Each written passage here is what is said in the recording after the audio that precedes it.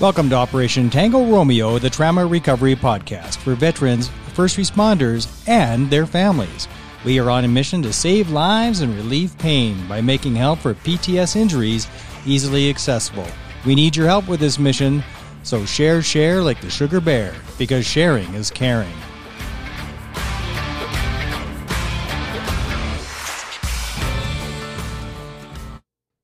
And we are rolling live with Jack Riggins, a former Navy SEAL commander. How is it going, brother? Yeah, it's going good.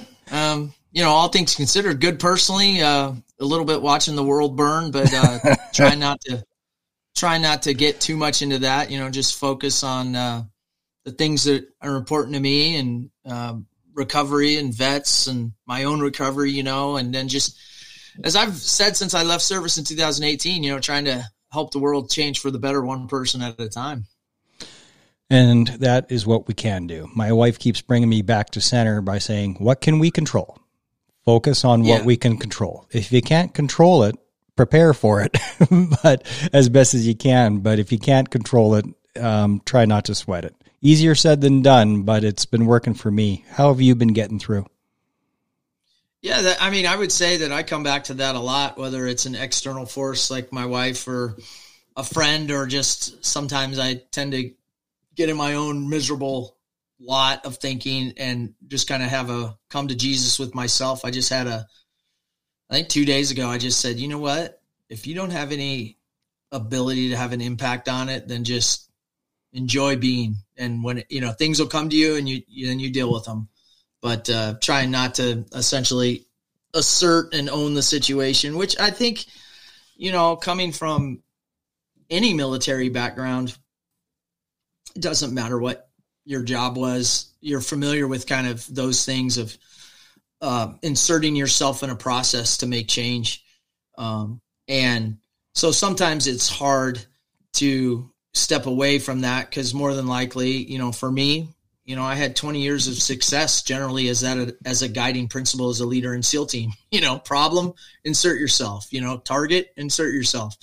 But there is what I call second and third order effects to that always, and I think it's prudent to watch out for those. And and I appreciate you having me on and what your mission is and helping military and first responders, because it's a mission I share down here in the United States, which is to kind of normalize the conversation and realize that people that serve and people that are in the front lines of any kind of traumatic experience, right? Gunshots on the street or dead bodies or bleeders. That's not normal stuff we're intended to see and deal with, but we do. And some of us run right towards it. So my 20 years has taught me to try to take my lessons and those of the people around me and help that community for as long as I'm on this earth continue to do what they do and do it well, but also to mitigate, the blowback that comes with that type of work. It's one of the things I once got myself involved in a problem where we're at a McDonald's restaurant, and of course, us being us, we see things that other people aren't seeing. And I lean over to my wife and I said, remember that thing that we rehearsed? And she's like, oh shit. What do you see? I said, just go stand over there with my kids. All right. And then I got into it with somebody who was sexually harassing a young lady. But everybody else, most people didn't see it. The majority had no idea that it was happening. But the people that did see it were doing nothing about it. And that is just not how we're wired. If we see a problem, we insert ourselves. And if you have a problem, kill it. And they didn't kill it in this time. I just addressed it. But it cost me a tooth and a black eye, but we got her done.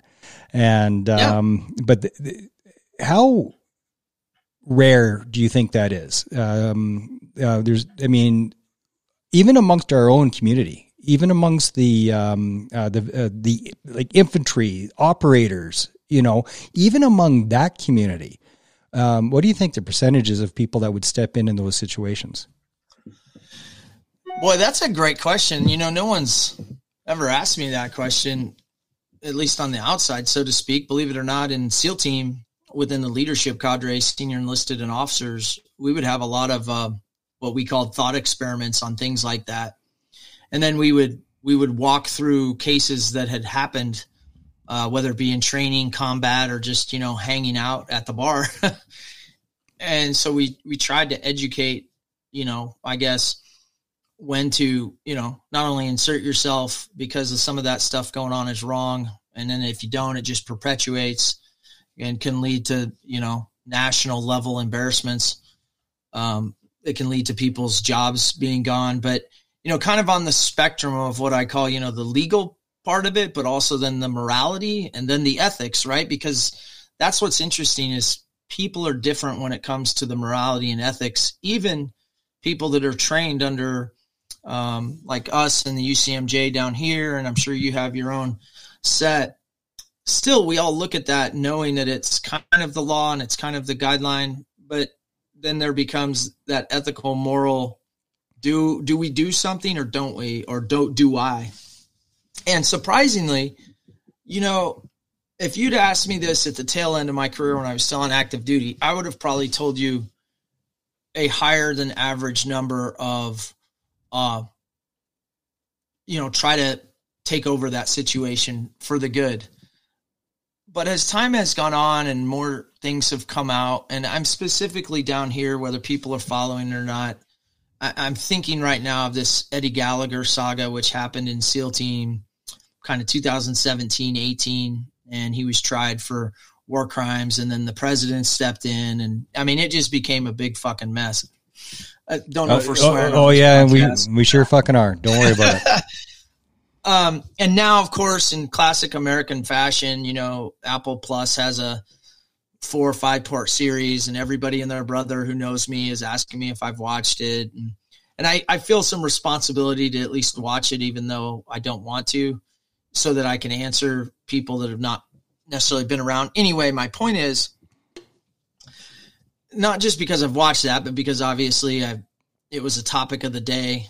And what I would say was a great failure in our unit to adhere to these type things you're talking about. And that's not saying Eddie's innocent or guilty. It's just saying the dilemma. But I'm more to say that even in the units where we see it, there's a dwindling lack of backbone for that. And when it comes as a civilian population, no offense, you can fucking forget it. Yeah. And we see example, just, was it 2 weeks ago? A woman got raped on a subway, and everybody's response was to pull out their phone and film it.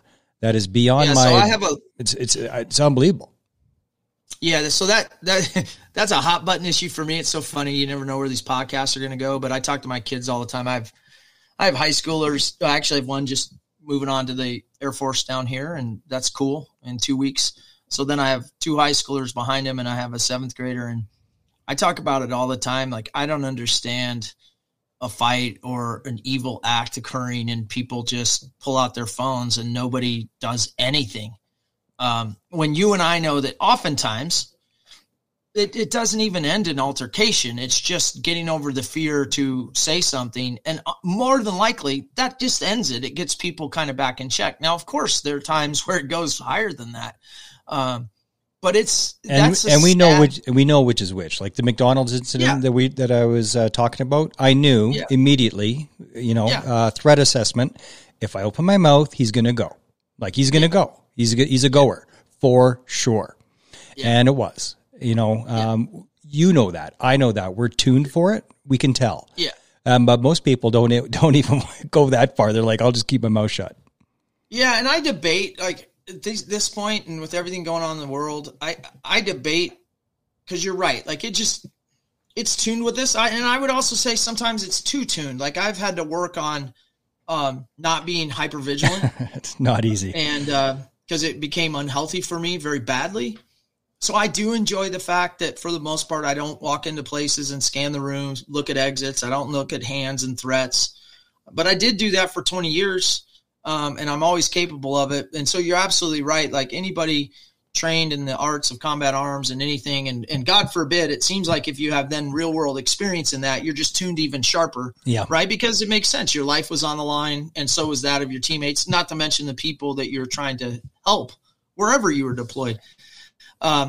So yeah, I mean, but I debate whether it's an excuse for regular people without that background of military, first responders, whatever, to not see it. I think a lot of people see it.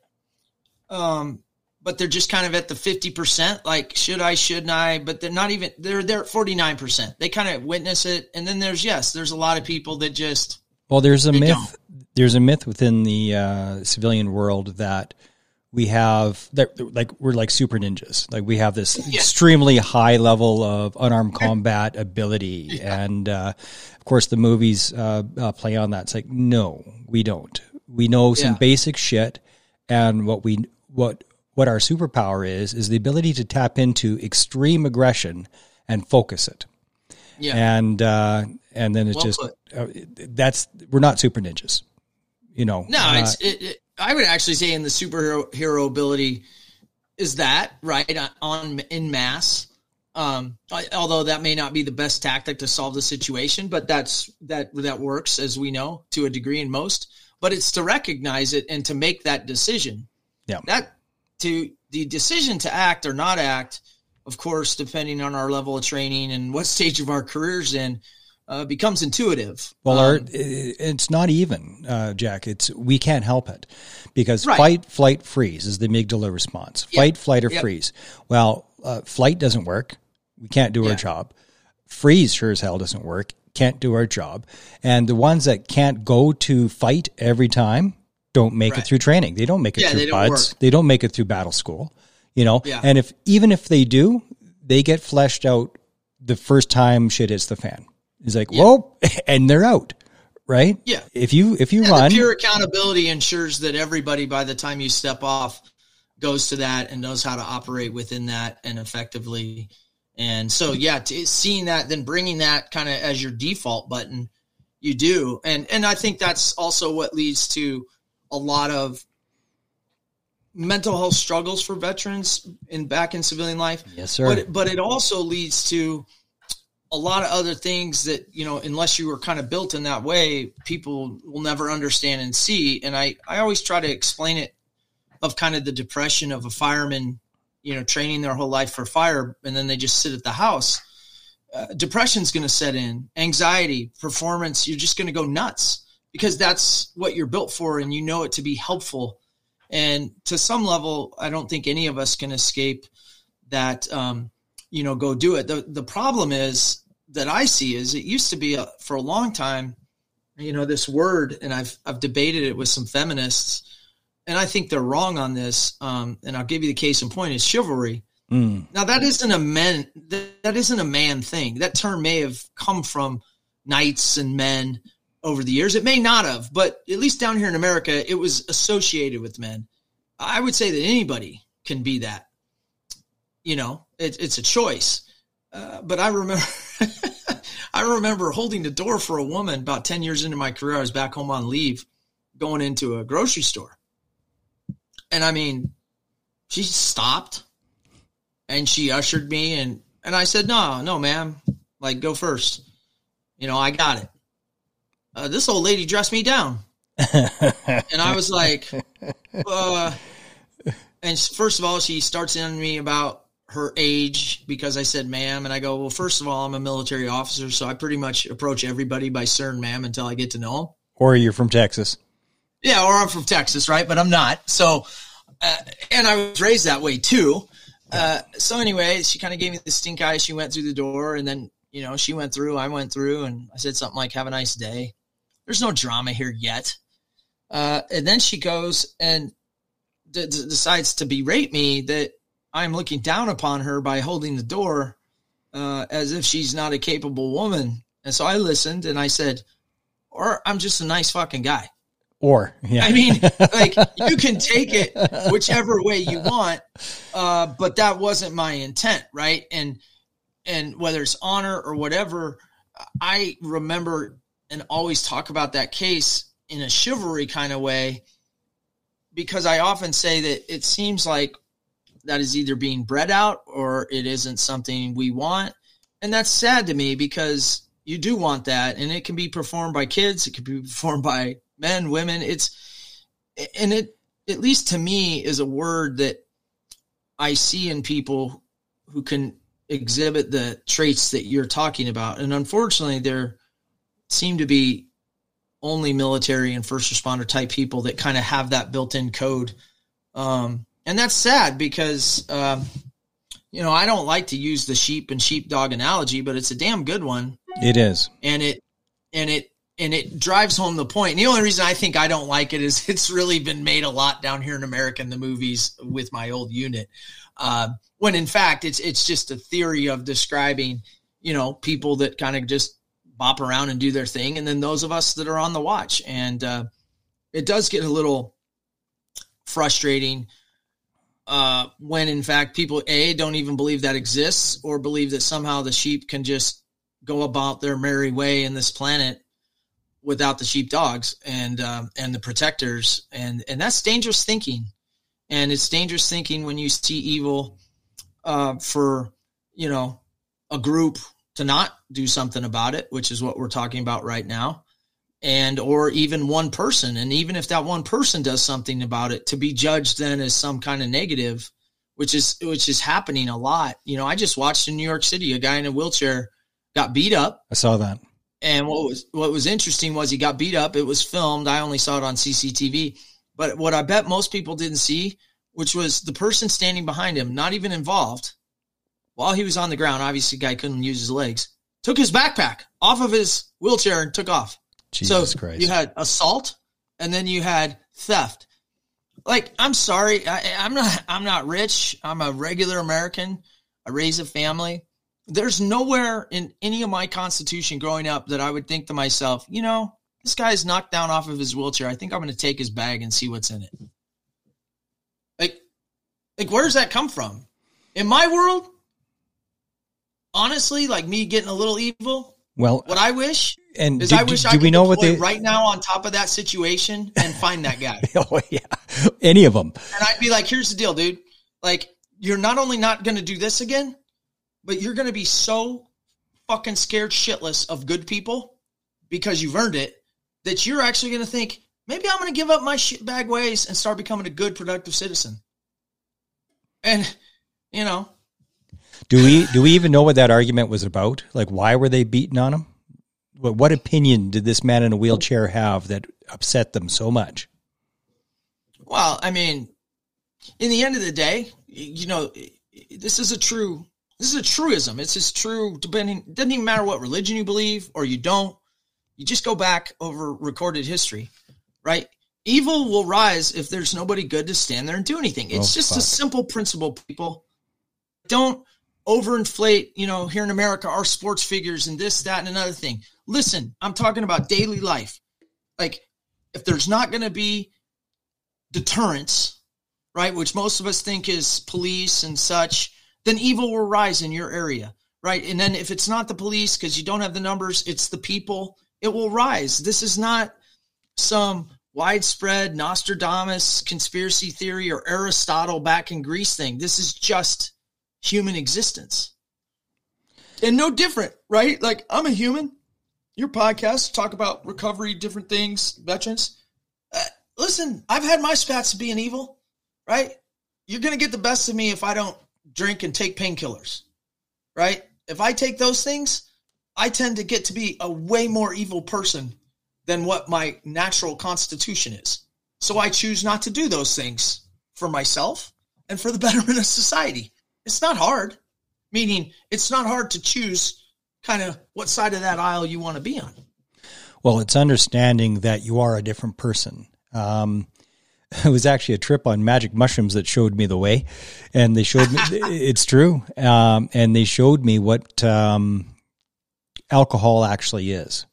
And what the mushrooms told me is that it's a trick. It makes you feel like you're having a good time in the moment, and you are. You know, hey, trust me, I still wish to God I'd been sober for 1.5 years, and I wish to God I could have myself a nice scotch on ice. Like, oh, yes, please. But I won't, and because I know it's a trick. Because, yeah, it's enjoyable in the moment, but it's a low frequency thing, and it lowers your frequency, it lowers your vibration, And I know this might sound woo-woo to some people, but fuck, just listen. It's true, okay? The mushroom said so. But it lowers your frequency, your vibration. And when that happens, you are attracting into your life all the other low frequency, low vibration shit. And isn't that the truth? Think about every cringeworthy moment in your life. There's probably a couple of drinks in you. Everything that where you're like, ooh, shouldn't have done that or shouldn't have said that, probably had a couple of drinks in you. And that's how it works. And that downhill spiral, at the bottom of it, some people stay there. Yeah. Yeah, they do. I mean, it's like I said, it's by the grace of God, or as I like to say, higher power down here, not a super religious guy. I was raised Catholic. But I'm a big believer. I could spend, hours talking to your audience about why I should not be here today, not because of combat or anything like that, but just by my own doing. But I'm here. And so I try to use it right for good. And that's very important to me. And one of those first things is making sure that I'm not attracting those low vibrating events or people. But it would seem, not to get too philosophical, but it would seem there's a lot of low vibration going on worldwide right now. And, I think that's frustrating when you're tuned to the other side of it. And, at the same time, I'm a big guy about communication and talk and exhaust all resources, because I'm sure, like you, I understand that if things go high order, I understand who wins. And it's dirty and it's ugly, but I know that I'm on the winning side if we go there. And there's a lot of reasons I am. But that's not always the best way to handle things. As I say in war, it's the most atrocious, terrible thing that's ever been there. But once again, just like evil out there, one thing you can count on man to do is get in some major fights about every 10 years, at least in modern society. And, trying to impart will and things like that. And there are definitely justified times, no doubt about it. Just like it's justified to step in if somebody's sexually harassing somebody in your purview or somebody's assaulting somebody, you are absolutely justified. It's just, can you make that decision? Can you make that switch? I would say more than justified. I'd say you're obligated. Yeah, that's a better word. Yeah, you can't live with I always like to say you can't live with yourself if you don't. Yeah. And even if it causes jail time or something, you'll deal with that after the fact. But I do believe in, trying to communicate it out and figure it out. I do a radio station Monday through Friday, 1 hour show. And a guy brought up an interesting proposition down here. He said, yeah, but what happens, Commander, if, we spend a decade and no ideas move on either side? And I said, well, I'll tell you what, what comes next.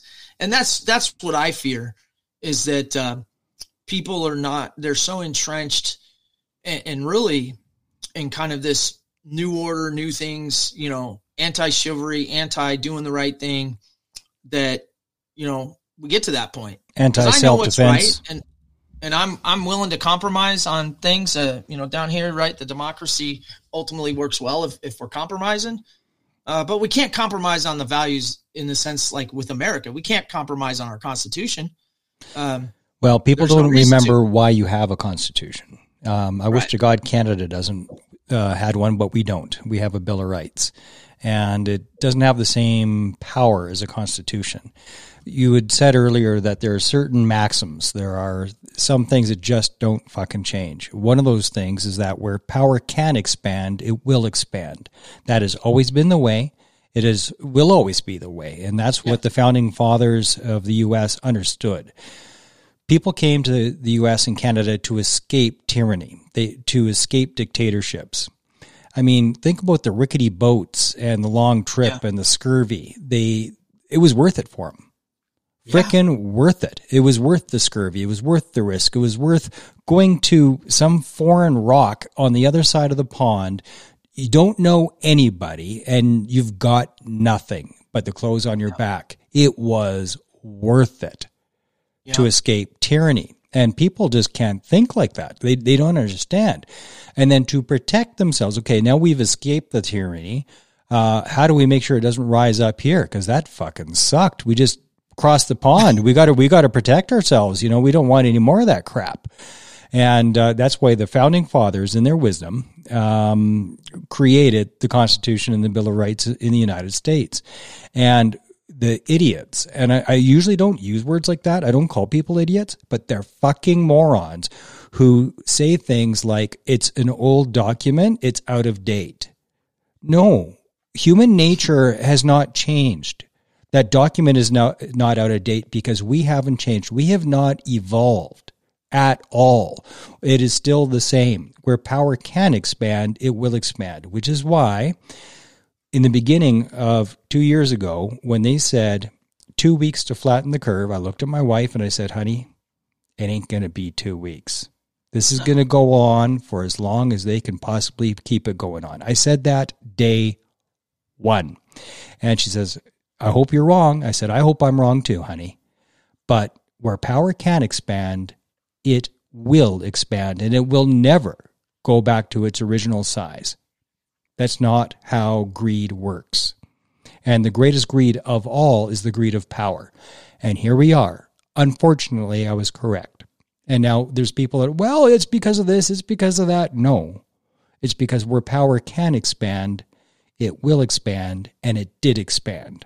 And it ain't going back until people say no more. It just won't. Right. Yeah. I mean, we talk about it all the time. I do down here on my show. It's a key part of it, of that, the true defenders of your freedom is you. That's right. not anybody else. That's it. That is but how it was written. That is what works. And like you, probably the only thing is because of the tools now today that really do mirror psychological operations, military style / intelligence operations that change minds. That power, if you will, has been turned in on the populations of several Western countries, and people just aren't getting it. People are still very much in the sheep mode to a degree. There's a lot of power inflation, like in America. I mean, we're dealing with a full-on left assault currently. Because they control most of the power positions, and it's going, depending on your city. My city just voted all left as well, so it's just coming down here all the way from the top. Now, other places push back politically, but it's not so much a political, to me, argument as it is what you said. It's a human nature argument, and either way, you have to watch out for that. And I do think it's been hyperdrive because of all this technology and stuff. And it's going to be interesting to see how it plays out, because oftentimes, if we're not going to reel back in some sanity, whether it be for your own recovery, because I like to take a lot of my own lessons at the individual level and kind of try to look a little bit broad and see where some of those simple solutions may work. You're going to have conflict, and that's a sad thing to predict. But, your prediction is absolutely right. It's not hard for people that have been around those dynamics to kind of see that. And, at this point, I don't even care what iteration we're on. At least, locally, we are now pawns where I live in a political game of tit for tat on this issue. But meanwhile, the bigger issues of society and people trying to be better, we're creating an environment where essentially being a nothing, being a non-committal, non-whatever, maybe even leaning towards that evil, I just take what I want, I just do what I want, I don't care for my fellow man. That's not that hasn't been good in world history. So I hope no matter what, the warriors, if you will, and the second and third order effects of being a warrior, meaning mostly your psychological state and the things that we have to deal with because we take on a bigger responsibility every day. And then our families definitely take that on. I hope they find ways to keep it balanced and work through it, because you should not be ashamed to be a warrior. You should not be ashamed to be somebody that intercedes in evil. And, but it's a battle, and there's a cost to it. But the earth, humans will always need those people. November 11th this year. In the States, it's Veterans Day. In Canada, it's Remembrance Day. This one was an extra tough one for a lot of us, because what is that word starts with an F, not fuck, that we're supposed to be fighting for? I think they call it freedoms. And the fact that so many people gave it up so easily, where I've bled, you've bled, and we have dead friends. It's different than somebody you've never met. Oh, my great-grandpa that I never met died in World War II. No, our friends died. And we were told that we sacrificed, we went through the pain and the sleeplessness and the grind, and we pushed ourselves and sacrificed our mental health, our livelihood, and put ourselves in harm's way for the purpose of freedoms. So we sacrificed our safety for the freedoms of others and did so willingly. And now everybody wants to sacrifice their freedoms for their safety. This Remembrance Day was tough for me. How was it? Was there a similar sort of feeling for yourself and within the veteran community that you're connected to? I think we probably predated that a little bit with kind of the Afghanistan stuff a little bit. I think that was off air. I think that when Afghanistan, as the weeks kind of went on and everybody kind of watched it, and of course it's natural if you're out to be calling people, get some inside scoop to a degree. I mean, most of us have been there, done that. So it's not like we want the nitty gritty, but I think there were things, at least on the American side, that were egregious, that we thought would never, ever be associated with America. I think a lot of people in the special operations community, and the intelligence community, I mean, we really wanted quickly to know about the drone strike, because we knew, given the timing, that the odds of that drone strike actually being effective were pretty small. And the fact that in America we were touting over the rising capability in replacement of people, even small numbers, was a failure and is a failure. And so we were waiting to see that kind of come out, and it did, and we were right. But of course it wasn't covered much down here. And so I think there was just a lot of, what the fuck? Like, what did we all do? Johnny, Timmy, whatever. And so I think there was kind of that lull in depression. I do think by the time we got to Veterans Day, Remembrance Day, down here, a lot of fanfare. And I'm not saying it's fake. It's, the parades and how towns want to celebrate. That's awesome. But I think for the first time, maybe in a long time, some vets felt obligated to be part of those things when they really didn't want to be, because they're upset. But at the same time, there was also like, wow, like we've got a real enemy. And I don't think a lot of guys want to say this. Like, I'll say it. I've got a real enemy here in America. Like, most of my life, I felt like I had enough freedom and power, if you will, to export America, to go help if need be.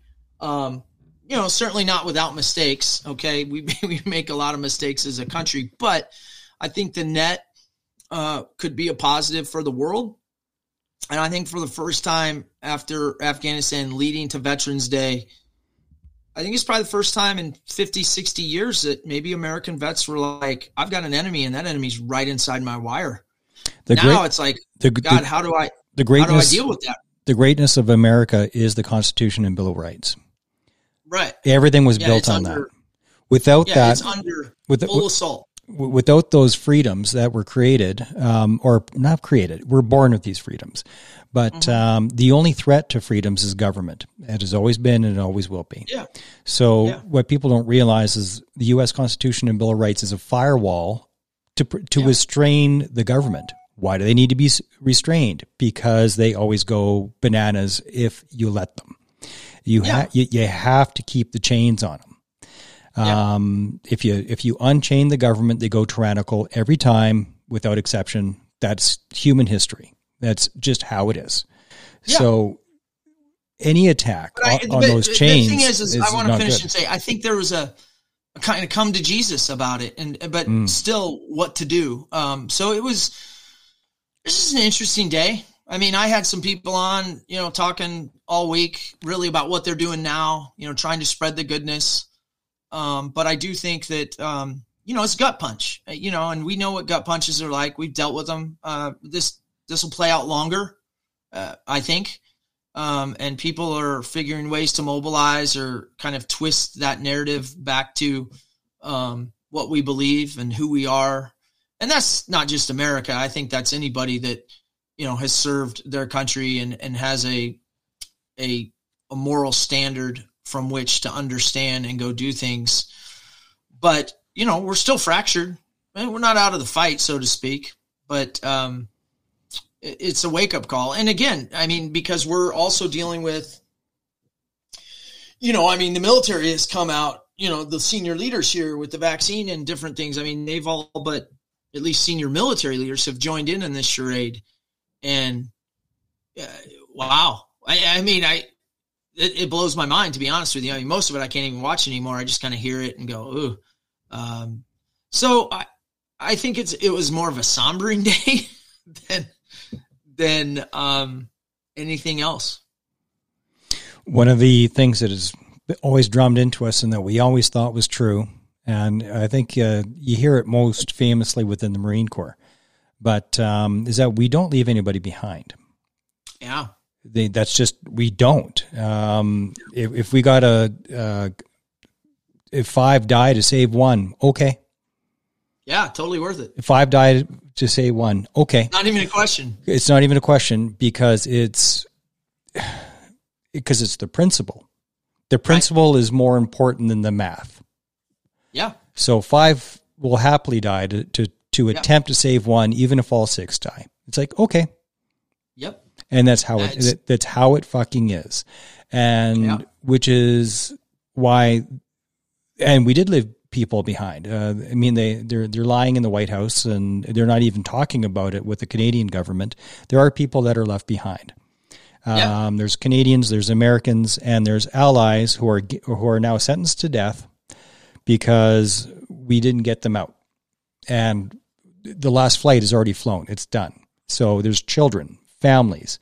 We did leave them behind. And they're going to die now. Straight up left them behind, and they will die. And instead of owning that, they're pretending that it didn't happen. And that's why I did a bunch of emergency broadcasts on the topic. Yeah. Because the sense, and actually one of the guys I served with just put a post on here. For the first time in my life, started to feel like it was all for nothing, says Rob Lalonde. But Rob, it wasn't all for nothing. While you were there, it did something. For 20 years, it provided a level of stability and access to human rights for 20 years. And during my service and my times overseas in Croatia, for 6 months, I did my bit to keep these people alive. So that's 6 months is 6 months, and we kept it stable and we did keep people alive. Mm-hmm. So just because it didn't stay that way, that's not on us. That does not diminish our service in any way. Yeah, Rob, thanks for your service. I'm glad you read his post because I'm looking at it here as well, and I wanted to comment on it. It's a little bit hardcore, but you're absolutely right, Mark. But the thing, Rob, what I would tell you is I agree.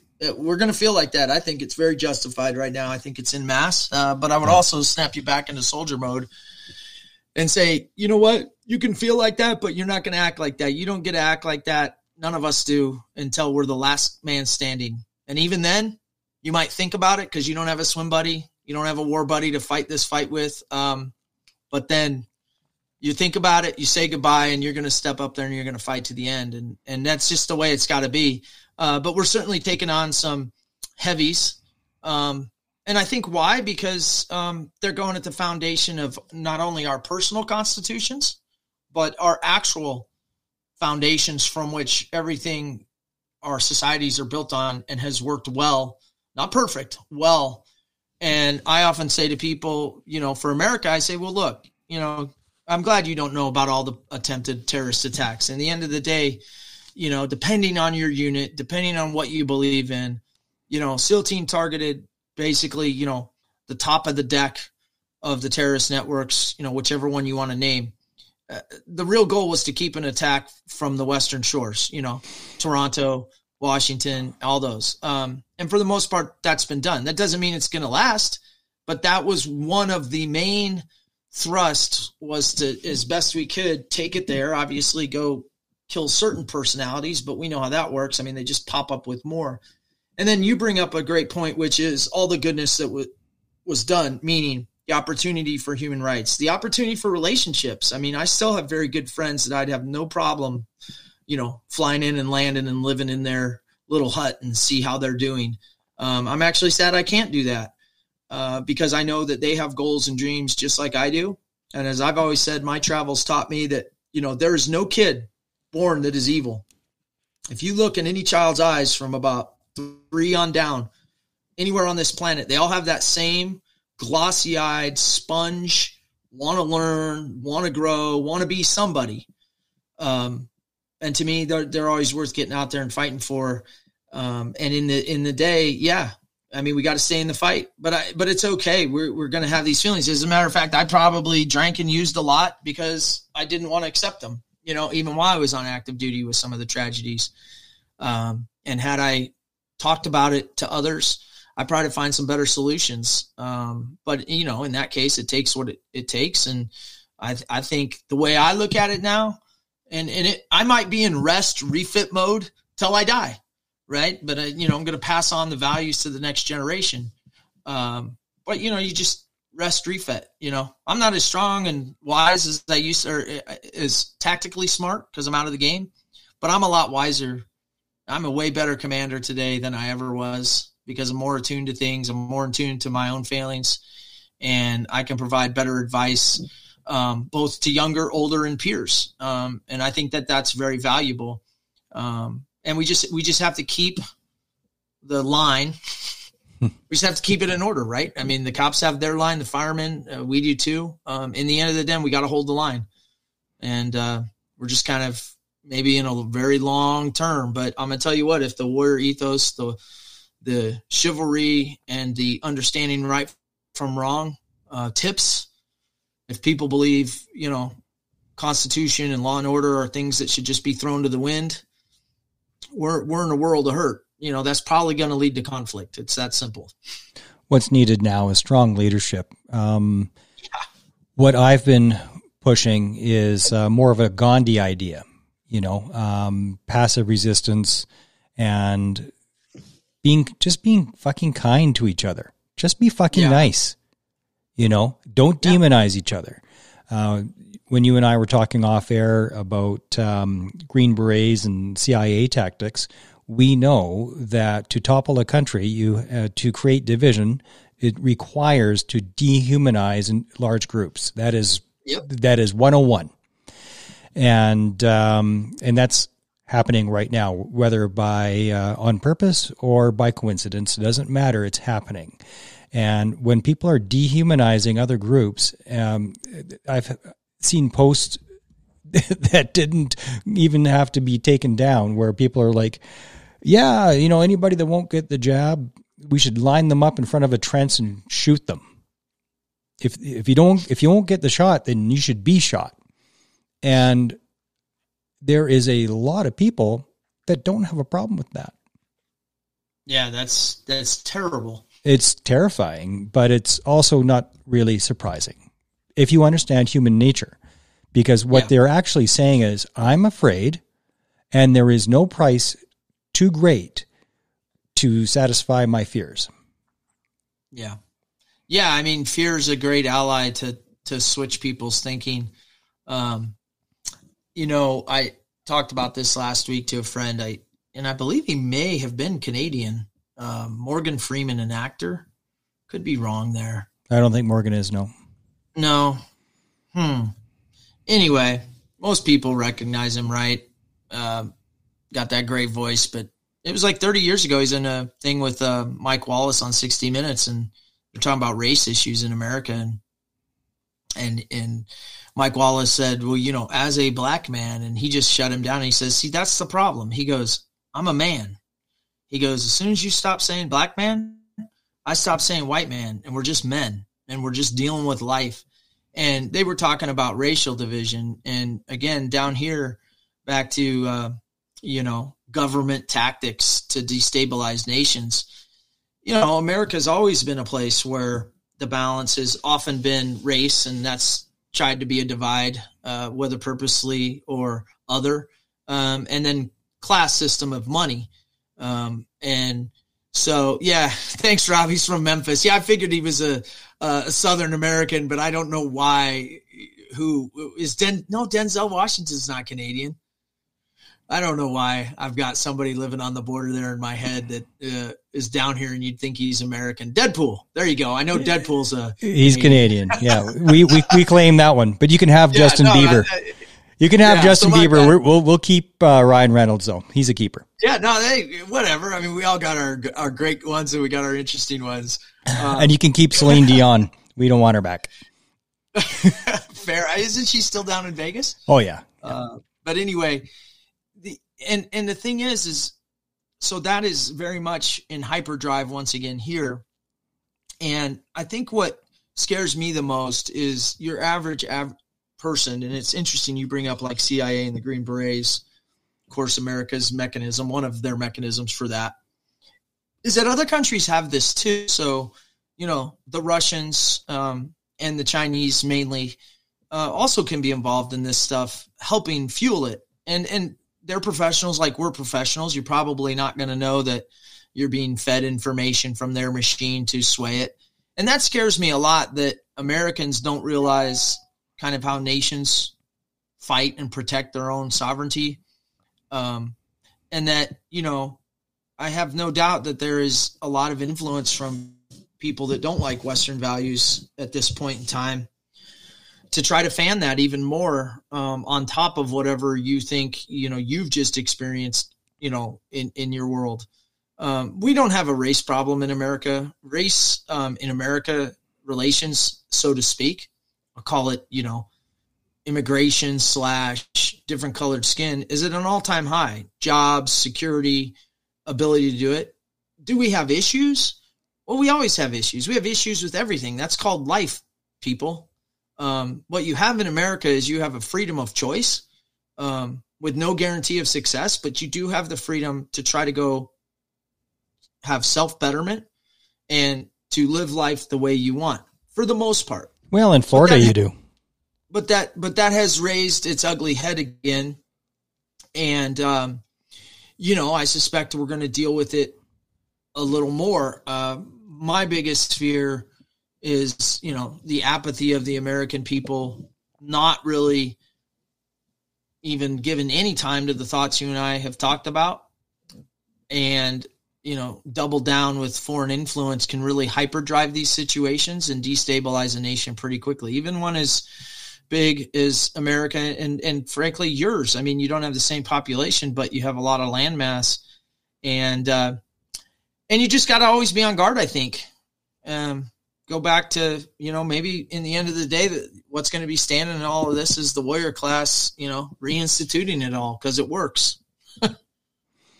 No, it does work. Now, I wanted to ask you about what your thoughts were on why there's so many leadership gurus that come out of the SEALs.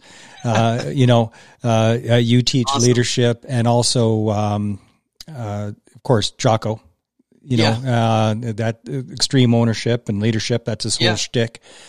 What is it about the SEALs in particular that has people doing leadership training?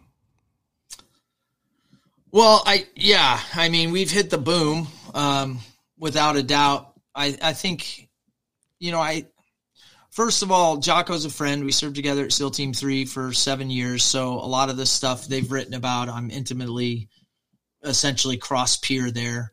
So we all know each other. And obviously their group has done a good job of, I think, condensing the message and understanding marketing in today's world.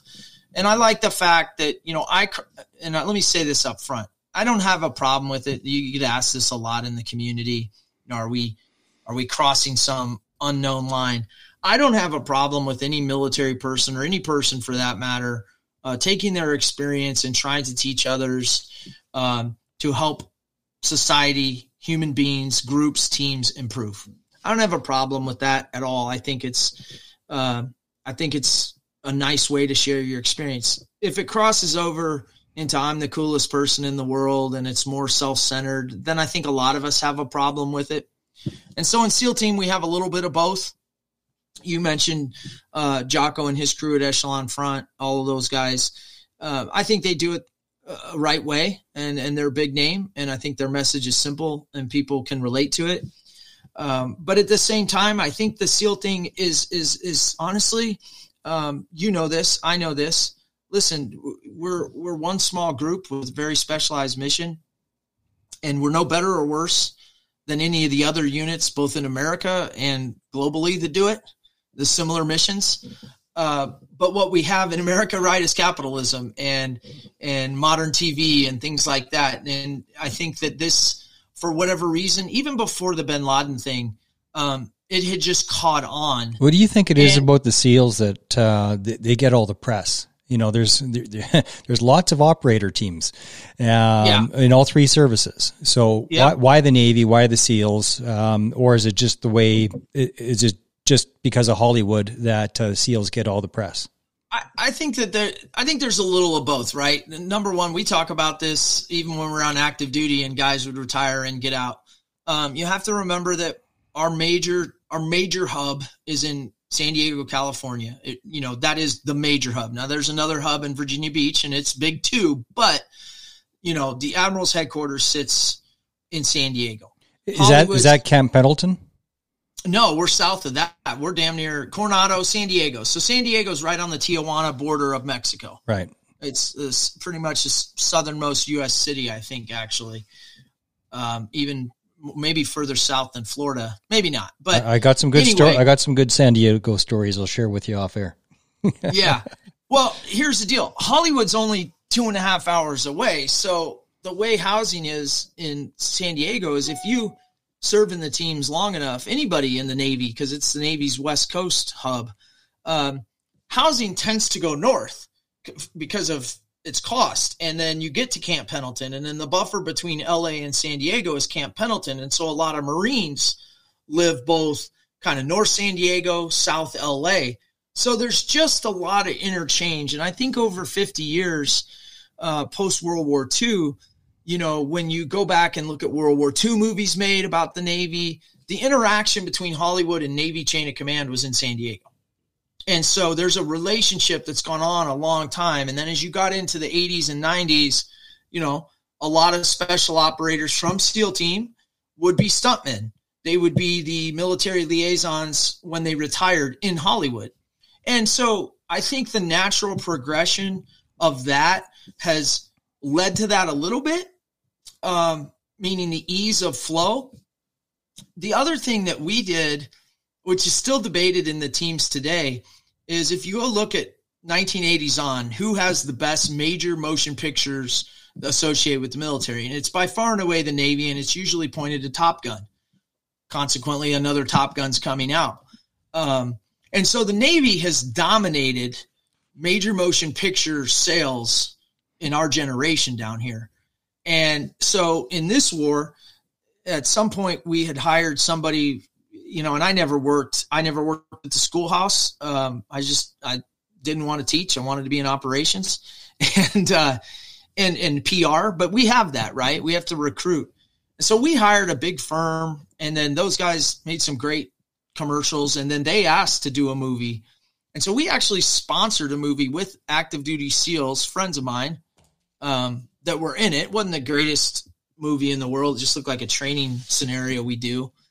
But my point is, as a Navy, as an admiral, we sanctioned that without really thinking of the second and third order effects to the force. And once we went ahead and sanctioned and gave full access to our training bases and putting helmet cams on guys, your average everyday SEAL said, well, shit, if we're going to do that, then I'm going to try to market myself, sure, when I can. Right. And so it's led to this perfect social media, both, people. And I guess in the end of the day, because, the guys were chosen to be the guys for the Bin Laden op, that just hyperdrived it. I would tell you that any military person, from any of the operator classes that wants to share their level of expertise, whether it be weaponry, leadership, you're not going to miss. You know what I mean? It just happens to be in a capitalistic society. There's something cool going on right now about Navy SEALs. I'm one of them. I don't think we're cool. I think we're just another group on the team. And to be honest, it causes me and most of us to catch a lot of shit. But at the same time, I know some pretty hot soldiers that have worked with the SEALs in Afghanistan, and they said, yeah, they're pretty damn good. Well, this is what I'd say is we definitely, and there was a reason way back in the day that they called it SEAL team instead of unit, battalion, whatever, is they had wanted it to be more like a team where you weren't forced by rank or this. Of course, we have all that, but your whole process for being there was to be a team member and be on a team, and everything you did was for the greater good of the team and the mission. And they just wanted to tweak that paradigm, which of course all that stuff is in regular units too. But right then and there, we set the tempo to have a little different animal. And maybe these days, frankly, a more flexible animal, meaning we get called a lot on missions that are outside of our mission area. So we generally over the last 20 years have been called to do things that we never have done, but we can flex and we can train up and we can go do that job decent for America. And I think that, there is oftentimes a lot of misunderstanding about that, but that does tend to create, a little bit different animal and a little bit, maybe loose to a degree. And so, you play that forward a couple of years and guys are looking to what do next. And, as long as guys and gals, I think we're close to putting some females through. And certainly we have lots of great females in our support network. Cause that's the thing. SEAL team, like all the military, I mean, we're about 9 support people to every 1 operator just to get the operator on the ground. So, those are the unsung heroes, but, it's a fascination and it doesn't seem to be going away, but, I think, like I said, most of us would be kind of stupid to a degree if we didn't.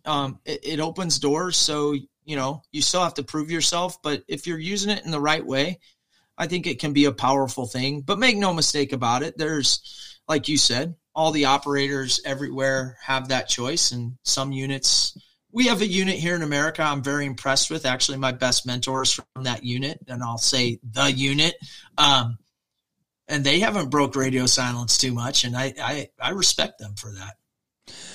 In Canada, our Tier 1 unit is JTF2, and they can't tell you that they're in JTF2. Right. Like they say, I'm Special Forces, and they have to leave it at that. But our Special Forces is CSOR, Canadian Special Operations Regiment, and but their CSOR is Tier 2, JTF is Tier 1. Most people, and you can please correct me if I'm wrong, but it's my understanding that most of the teams, the SEALs are a Tier 2 unit typically, except for SEAL Team 6, which is considered Tier 1. Is that accurate? Yeah, that's accurate to a degree. I would also say we go through levels of tiers. If you just look at the block chart, so to speak,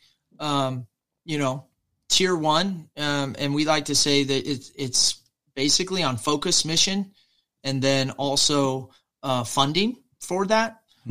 Certainly there's some extra training.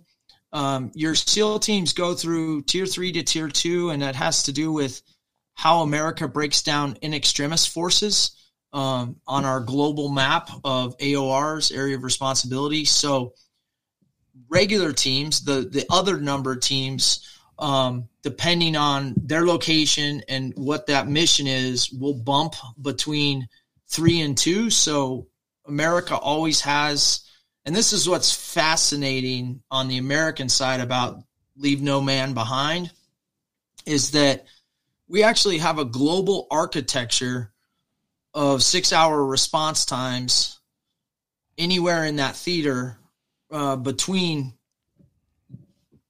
U.S. Special Operations Command. And it's normally split with SEAL Team and Green Beret units. Okay, and then we have Tier 1, right, which is a global response. And I won't give out their time windows. But the point is, it's safe to say that America can put boots on the ground anywhere inside of 12 hours in any crisis, that's not too overwhelming. Hostage rescue, embassy, anything. Secure airfields if need be, and bring in more reinforcements. And so your regular SEAL teams will kind of have a large group by doctrine of skill sets.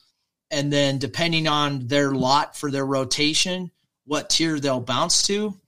And then in this conflict, believe it or not, forces were running out of people at all levels. And so a lot of us benefited, I think, from that to bounce kind of up and down the tiers, if that makes sense, in a support element, but not necessarily as a tag carrying operator. It benefits SEAL Team from our perspective because our Tier 1 unit is all in-house. So it's generally speaking kind of a pyramid up.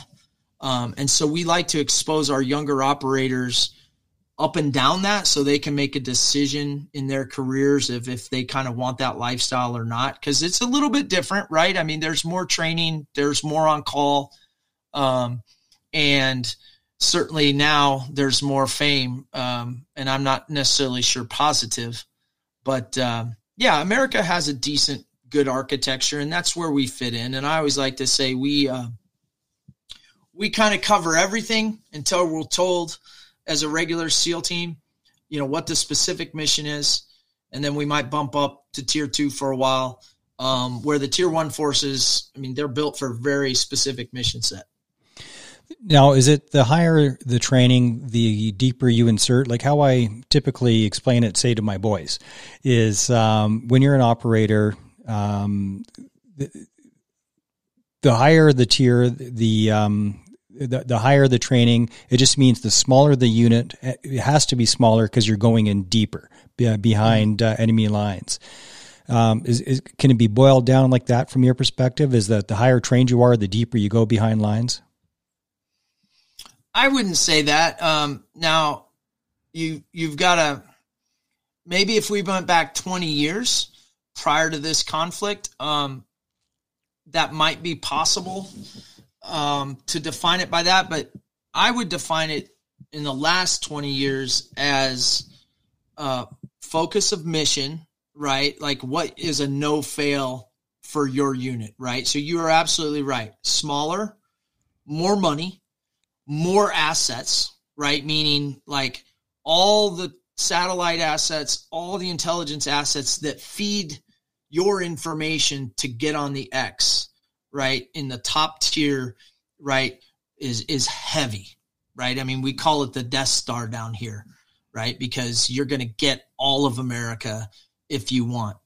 And oftentimes missions that will, if they go wrong, will have national impact between leaders. And that may be hostage rescue. Most nations for their own people, and I will say high value assets, traditionally, if Canada had a Canadian citizen or high value person captured, would want your JTF2 or CSOR to do that. It makes sense, but not logistically. Sometimes that's not possible. So you might go to a friend like America. Of course, if we botch that, that would be some embarrassment for us, you, failed mission.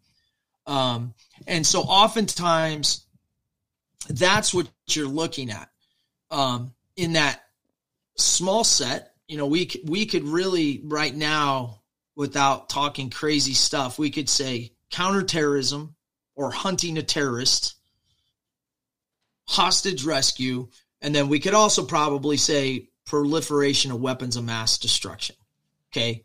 eat and breathe those three things all the time. If need to be enacted, you got everything, right? Regular SEAL team, that'll be one of 7 that they're good at, not great at, depending. Now, if they get slated for similar sets, they'll blue up and get better, but they will never have the front end resources, right? So an example would be, I'm happy in my experience in the wars taking targets with no predators or no,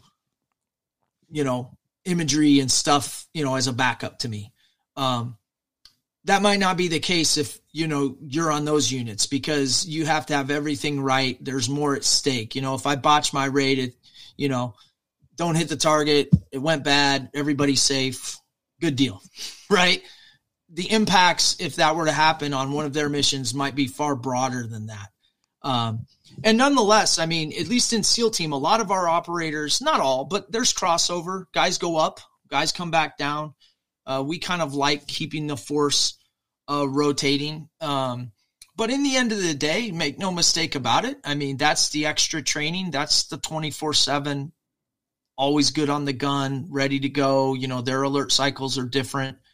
But at the same time, they're not built necessarily to embed through the embassies and help a foreign force build itself up. Does that make sense? Yep, I think so. I think that's well described. We're at just over an hour, Jack. How are you doing for time? Do you need to pop smoke? I've got about 10 minutes. All right. Well, let's shift gears a little bit. Great question, though. I gotta love. I love only somebody with some experience could ask those questions, because and it's always fun to navigate. So I'm gonna when this airs, I'm gonna get some call from guys in Dam Neck, and I'm gonna get some calls from Virginia Beach and Coronado, and they're gonna be like, catch them shit. It's big brothers, right? One brother shoots the 3-pointer really, really well, and the other brother bruises in and gets rebounds. Or what is it in hockey? One guy's Gretzky, and he can score all the time, but he's not the guy that is going to come off the line and start the fight. Oh, he never got in a fight that I know. But no, but he had plenty of guys that could. Oh yeah. I'm going to hit you with a trivia question. Are you a war movie guy? A lot of us can't watch them. Do you know your war movies? It depends. I've watched a lot over the years leading up to. I would say I watch more than probably most of our peers. All right. If it's somebody I know, I love to watch it because I want to critique whether it's realistic or not. And oftentimes within the first 5 minutes, I'm like, oh, Jesus. Here's an oldie but a goodie. And if you haven't seen it, fuck, man, you have to see it. And then we'll get you back on the show so I can rib you about it. Have you ever seen The Devil's Brigade? I knew you were going to say The Devil's Brigade. Yes, of course. Okay. It is a cult classic for SEAL team. All right. So 1 point and then one question. 1 point. Now, everybody's favorite part of that scene is the unarmed combat scene in the mess hall. Are you with me? Yes. The guy who put that on and did the unarmed combat, if you look at his shoulder patch, that's my regiment. No shit. That's my regiment. Yeah. He was a Patricia. That's cool. So don't fuck around. We're Patricias. Yeah. So CSOR still has the patch, the Devil's Brigade patch. Now, what I've been, I thought, because they're wearing a green beret, that the evolution of the Devil's Brigade on the American side, the 1st Special Service Force, that they turned into green berets, but I don't think that's right. What did the Devil's Brigade turn into? What's the 1st Special Service Force in the States? You don't know. Gotcha. Yeah. I don't know. I'm going to take a guess. All right. I think somebody told me it was the 103rd, but I don't know. I was going to say 101st, but then I was like, no. You know what? I'm going to have to look it up. Do you know? I don't know. No, I wrongly told my boys it was the Green Berets because it made sense, right? Right. They're wearing the green hats because of us. But there's so many Americans that do not know that movie. And they're like, wait a second. Yeah. Canada has kick-ass soldiers and they trained our 1st Special Service Force. Yeah. In World War II, we were known as the best. Yeah. and World War I and II, actually. And if you don't believe me, ask a Nazi. Well, it's so funny. I mean, obviously, I'm an American serviceman. I come from a family of it, but the reality is America's really only been in the ass kicking business since World War II. And then I could say we have obviously historically, but then, what America does is it essentially forgets it all, and everybody else kind of goes about it. And the dirty little truth is almost everything, and this includes U.S. Special Operations today, who's, looked at as, oh, listen, we stole everything from the Brits. We stole everything from the Canadians. We just threw more money at it, and we got more people that we can sign up to do it. That's it. I mean, it's not, and then listen, we all had our egos, but once we got over the war, I mean, it didn't matter if it was the Poles, the British, the Canadians, everybody that puts in the time and the energy to create special operations units and special mission units in the Western world is damn good at it. Now, I can't really speak to foreign adversaries because we didn't see a lot of them. What I can say is late in my career, and some of the last stuff that I work was kind of, we'll call it the approach from northern Syria, kind of ISIS from the south, ISIS from the north. But people often forget the Russians got involved in that. And that was the first time that just got to watch Rambo 3. Yeah, that was the first time we really had to start kind of paying attention. And they used mostly their intelligence and air power, but certainly they had advisors on the ground. And, and those advisors would be the same as our SEALs or Green Berets, more than likely. And, in the end of the day, it's kind of an attitude. The hardware and the stuff is nice. But in the end of the day, all America's done is stole best practices everywhere. I'm kind of proud of that. And I hope we continue to, because everybody's got their niche. Jesus, if you put me right now, I mean, I thought I was pretty good in cold weather until I spent, 10 years in the desert and, depending in Afghanistan, maybe high mountains. Bro, you bring me up to your place up there and put me through, I'd be like, help. So it's just interesting, right? I mean, there's two places I always say I'm so happy I didn't have to fight in, and that was the rot jungle, Southeast. I did some time in Central and South America, but I have been in places in Asia, and I'm like, I don't know how anybody from the West world could hope to really fight here effectively. And then the other would be mountains and snow. Yeah. Those are two art forms of warfare that, quite frankly, the people that grow up and live there have a huge advantage. And, that's a big reason why America got its ass kicked in Vietnam, besides the fact of policy. That's a generational thing that you have to learn. And, we don't know shit about it anymore. Now that we're coming out of, certainly Afghanistan in the mountains, there was cold, but you know what I mean? I can go look at operations in early Afghanistan, and just by essentially terrain and weather, look at how dumb we were, to think that, I'm going to be good at 13,000 feet. Not so much. It's like, hey, why can't I see my optic? My vision is fading out. Why am I having trouble breathing? Right. Where's my air? Yeah. Who took the air? What the fuck? Yeah. What's going on? Well, brother, I'm going to look that up. That's a cool one. And it's interesting too. I want to know here, even young guys don't. I mean, most of our units really, just the quick U.S. history lesson that I'm aware of, minus your little twist, is really our Green Berets and SEAL teams really were birthed out of the OSS, the Office of Strategic Services, which during World War II was formed up, and three entities came out of that. They had the intelligence wing, they had the ground operator wing, and they had the maritime operator wing. In the Navy, it was easy to go to what we called UDT, Underwater Demolition Team. And those guys were cherry picked for that unit, a spy unit. When the war was over, Dulles was the founder. So it was started with the skull and bones East Coast rich guys. I hate to say it, but it's true. What'd they do? Well, they created the CIA that replaced the OSS.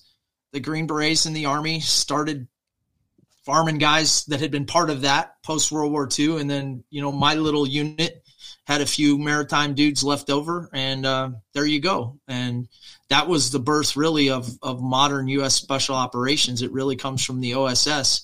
And so it created really a three-headed monster, the CIA, the Green Berets under the Army, and then SEAL Team. SEAL Team didn't come around until the 60s, but the precursors under UDT were already there doing it. And believe it or not, there was a big fight back then. The Army wanted control of all of that underneath essentially the Green Berets and special operations. But in the end of the day, America decided to go with a civilian agency and take the power, if you will, from the Army. And here we sit today. And then we grew up under that a little bit, and we still all work together. And it's an interesting deal. But of the subunits, you've given me a good one. Okay, last question, and then let you pop smoke. Cool. Hoorah and oorah. Who uses what, and where the hell did that come from?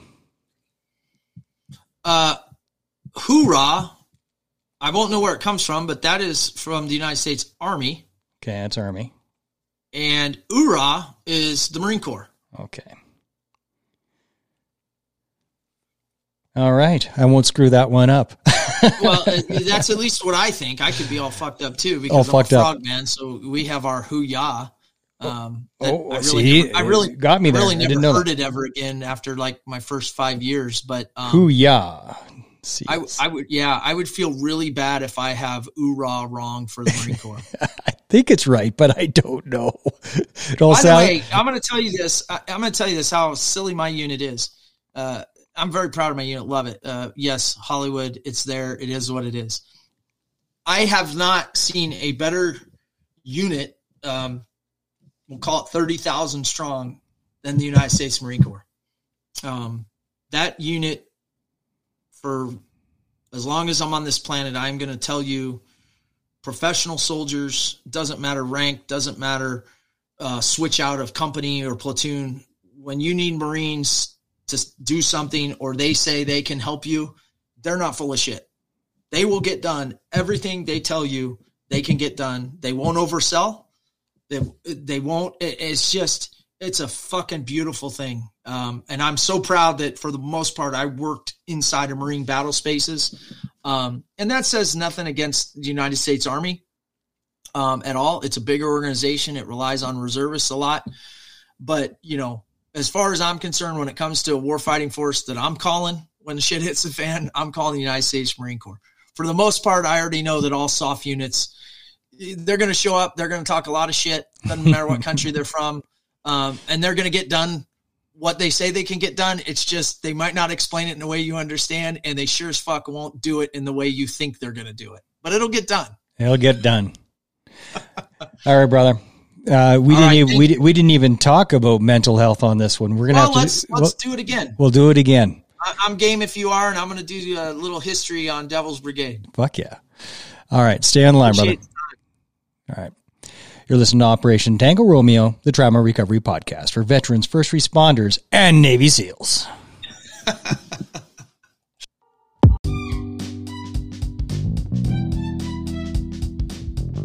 Hey everybody, thanks for tuning in. Now I've got a favor to ask you. And I know everybody asks for the same favor, but it's really, really important. If you can help, do your little bit by going to Apple Podcasts, leaving a rating and a comment. That would be awesome. Also, on your favorite podcast platform, whether that be Spotify, Anchor, Google Podcasts, or whatever floats your boat and blows your hair back, please click follow. And if there's an option there for rating, please do so. And this is why.